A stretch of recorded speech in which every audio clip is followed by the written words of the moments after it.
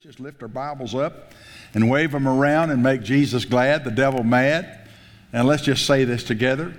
There's no time or distance in the Spirit, so let's just say it together. Say, oh God, I know this word is just for me. I'm teachable. I'm ready to hear what the Word of God says about my situation. And I know that I'm an overcomer. The blood was shed for me. And I'm moving through this time. I'm not camping out in the trouble, and I overcome in Jesus' name. Amen. Revelation chapter 12.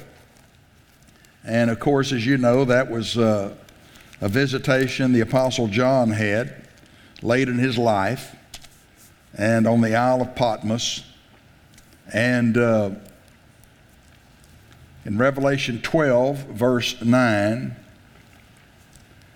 and the great dragon was cast out, that old serpent, called the devil and Satan, which deceiveth the whole world. He was cast out into the earth, and his angels were cast out with him.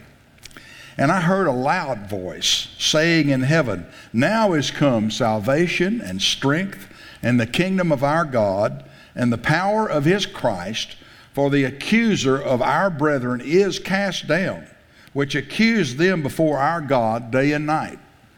And they overcame him by the blood of the Lamb and by the word of their testimony. And they loved not their lives unto the death. Therefore rejoice, ye heavens, and ye that dwell in them. Woe to the inhabitants of the earth and of the sea, for the devil is come down unto you, having great wrath, because he knoweth that he hath but a short time. And so, thank God for the precious blood of Jesus. You know, it's the major key to overcoming the devil and all of his illegal attacks. The Bible says he's so angry, he's way past mad because he knows his time is short. It says there, woe to the inhabitants of the earth. But it says, rejoice those who dwell in heaven. Well, that's really talking about believers. Because my dwelling place is heaven. In fact, the Bible says that I'm seated with him in heavenly places in Christ. And so I don't have to be afraid of the devil and his wrath. It's everyone else. That's what we're seeing in our society right now, and some Christians as well. They're going out and cleaning out the store shelves and trying to find masks and all of that, and obsessing about washing their hands. I think we ought to do what we can do, but let's not be fearful in doing it. But he knows, the devil knows his time is short, and he's looking for any way to gain advantage. And his only hope is to catch somebody sleeping or somebody that is not watching. You know, the Bible says in Ephesians 4:27, give no place to the devil. You know, the devil doesn't have all the power. We have power. He can't just come and just steal, kill, and destroy unless, again, we are not watching. And sometimes he creeps in unaware and we're not watching, or we're distracted. It's easy to be distracted right now. But 1 Peter 5:8 says, be sober, be vigilant, because your adversary, the devil, walketh about, seeking whom he may devour, whom resist steadfast in the faith. And so we have the power to resist him if we see him coming, if we know he's moving in our direction. We just listen, soldiers have to watch. I mean, if you're a soldier and you're out on where you're out and about, you have a watch that you have to keep, and you can be court-martialed if you're found asleep. And so you have to watch. The shepherds watched by night. You know, when the angels appeared to the shepherds, he found, the shepherds were awake. They were watching the sheep. So we have to watch in prayer and listen to the Holy Ghost. Many times we are warned. Many times the Holy Spirit will alert us to trouble, and we can begin to pray. And sometimes we don't even know what we're praying about. See, that's part of watching and praying. And really, so much the more we see when we see the day approaching. You know, the day of the Lord is at hand. He's coming very, very soon. How do you know that, Pastor? Well, the greatest reason that I know it is because of Israel. You know, Israel is a gigantic signboard. It's a signpost to let us know. You know, if we were driving down the freeway and there was a big billboard on the side of the freeway saying bridge out 5 miles, we'd know, man, we've got to slow down. We've got to get off this freeway. The bridge is out. Bridge out 3 miles. Well, we have less time now than ever for it. Bridge out 1 mile. And finally, if we keep driving at 70 miles an hour, bridge out, we're going to sail off the end of the freeway. And that's the way a lot of people are. They have ignored the signs of his coming. And Israel is a great sign. Jesus said, watch the fig tree. Said, you know, the disciples said, when are you going to come back? He said, watch the fig tree. And so around here, we watch Israel. We watch what's going on there. And we pray for Israel. And we're so glad our president has been the greatest friend to Israel that any president has been, and I think in our lifetime. And so we need to watch. So we overcome the devil. It says here there's 3 things. There's three situations about overcoming the devil. And first of all, we overcome the devil and demon powers and all of his works, all of his tools that he uses. We overcome by the blood of the Lamb. So we should meditate and confess the scriptures concerning the blood. I mean, especially now. It ought to be true all the time, but especially now. You know, scriptures like Romans 5:9, we are justified by his blood. Justified, just as if I'd never sinned. I mean, the blood is able to cleanse us so thoroughly and completely that there is no guilt. That we're, you know, Gladys read out of Hebrews 10. It purges us from a guilty conscience. The blood of Jesus does. We ought to confess that every day. You know, one of the ways that we're not bold is that we have guilt complex. We have sin consciousness. We ought to have righteousness consciousness. We ought to be conscious of the fact that we're righteous not on our own account, but because of the blood. And by faith in the blood, we apply it to ourselves and to our lives. Romans 3:25 said, through faith in the blood that we're justified. Through faith in the blood. See, faith believes what the Bible says instead of our own emotion, allowing ourselves to go around and have a guilty conscience, shame, and all of that. You know, there's actually, I've ministered to people who felt like they were going through trouble because they were paying for the sins of their past life before they got saved. They lived particularly wicked and sinful lives, and they think now, all these years later, even though they're born again, that they're paying for those sins. No, Jesus paid the entire price. You need to get educated in the Word of God. You need to get your mind renewed to the Word of God. You do that by meditating in the Word, especially the Word concerning the blood of Jesus. Having our hearts sprinkled from a guilty conscience. Praise God. Isn't that when our body's washed with pure water? We washed by the washing of water by the Word. Thank God for the Word of God.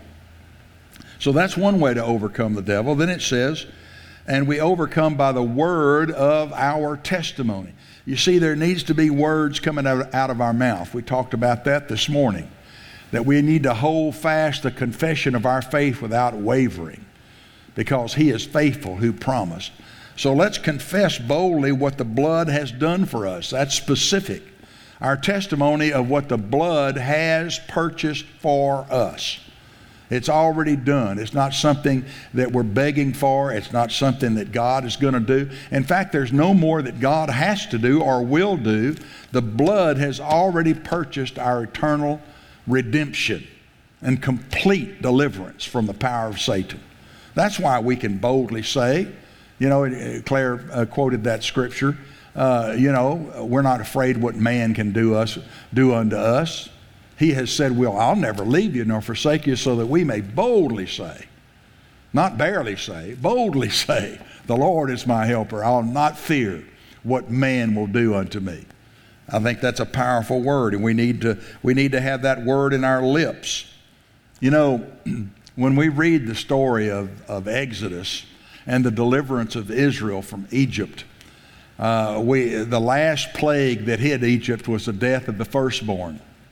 And so God instructed, through Moses, he instructed Israel to kill the Passover lamb and to take the blood of that lamb and dip hyssop into the blood and strike the doorposts of their dwelling places, and also pour the blood in the threshold. There was a little channel, and they would pour the blood of the lamb in that threshold, so that that the death angel could not enter into the households of the Israelites. And so the death angel came through all of Egypt, and the firstborn of every man and beast died that night, except in the dwelling places of Israel. Because why? Because when the angel saw the blood on the doorpost and on the threshold, he passed over their home. And so really, what our mouths are the hyssop. Let's confess what the blood has done for us. And a lot of the troubles that we're seeing in the world will just simply pass over us because of the blood. We won't even need to take the test. We won't even need to go through the whole ritual of standing in a line. Or, right now they have drive-in clinics and people are waiting for hours, to get tested. I tell you, the blood of Jesus is able to deliver us. Amen? And so our mouths are the hyssop. We just dip our mouths in the blood and begin to speak about the blood of Jesus. And then the third thing, it says, love not your lives unto the death. Oh yes, Pastor, I'd gladly die. Well, that's not what this is really saying. It's not interested in us dying. He's interested in us living.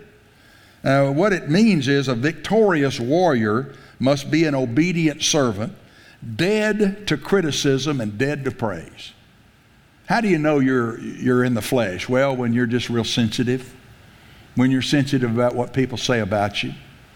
When you're sensitive, or you just need somebody to always build you up. There's people like that. People just need, I just need people to like me. Well, see, you need to be liked by the Lord. You're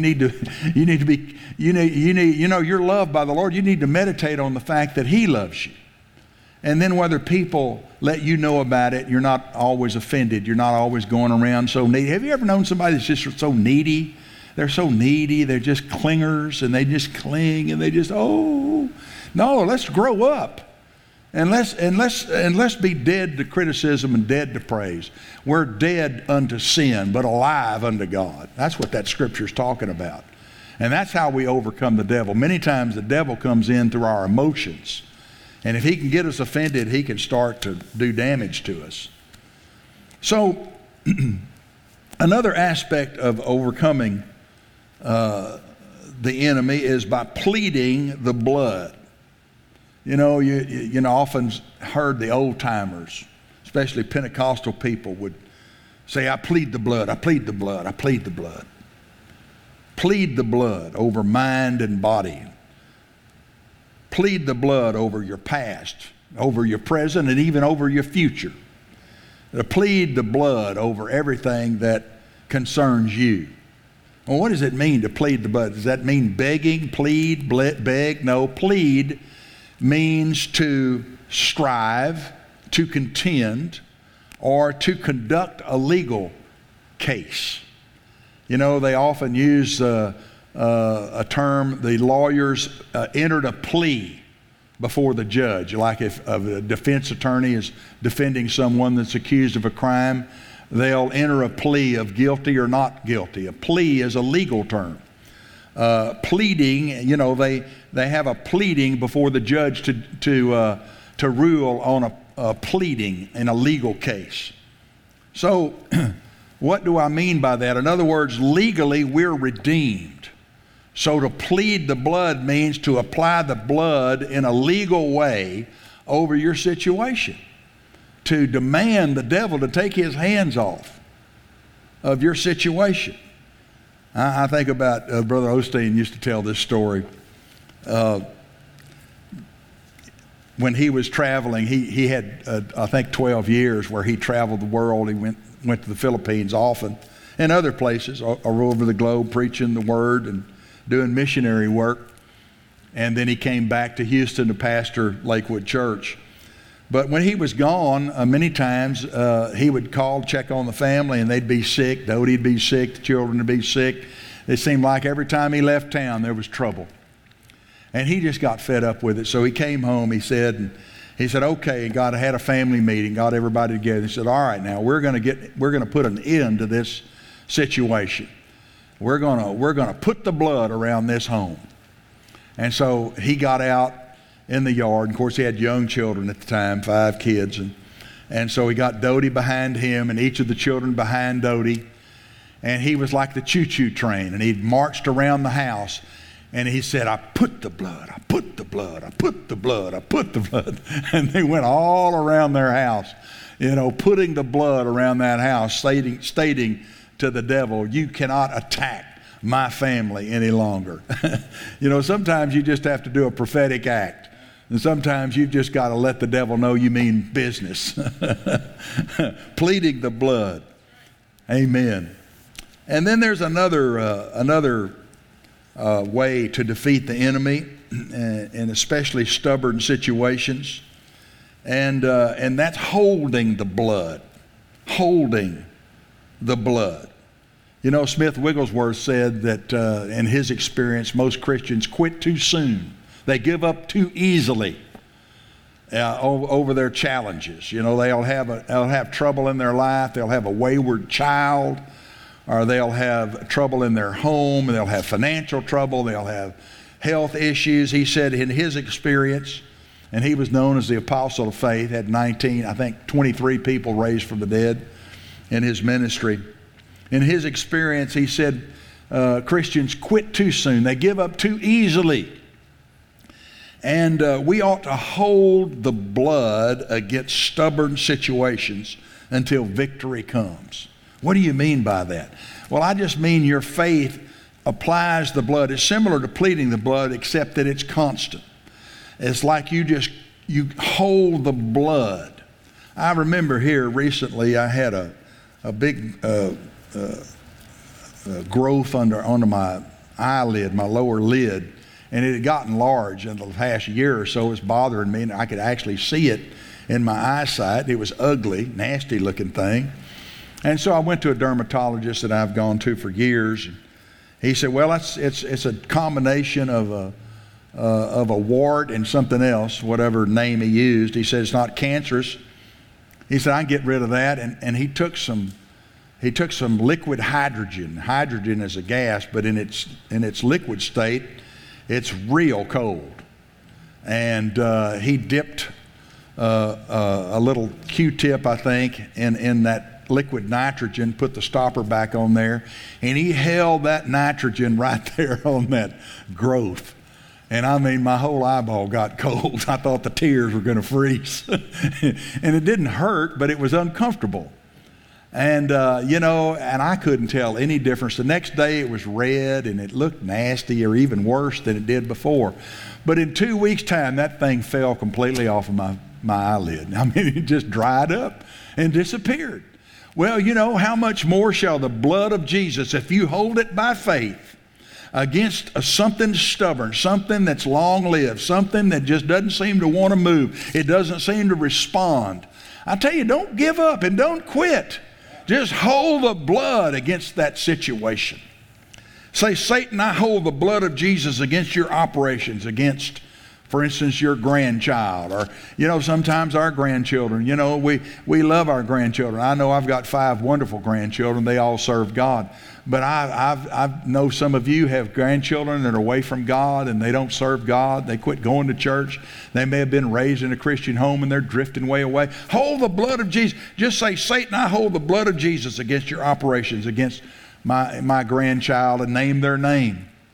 And your schemes are brought to naught by the precious blood of Jesus. Begin to speak directly to the enemy and mention the blood of Jesus. And hold the blood of Jesus until you see a difference. And of course, yes, pray. We should pray for them. We've got the word that we can pray over our loved ones. We've got the word of God that we can quote over our bodies and for healing and so forth and so on. But sometimes we've got to take extra measures, and thereby this is the way that we can use the blood of Jesus to overcome. God has redeemed us to overcome.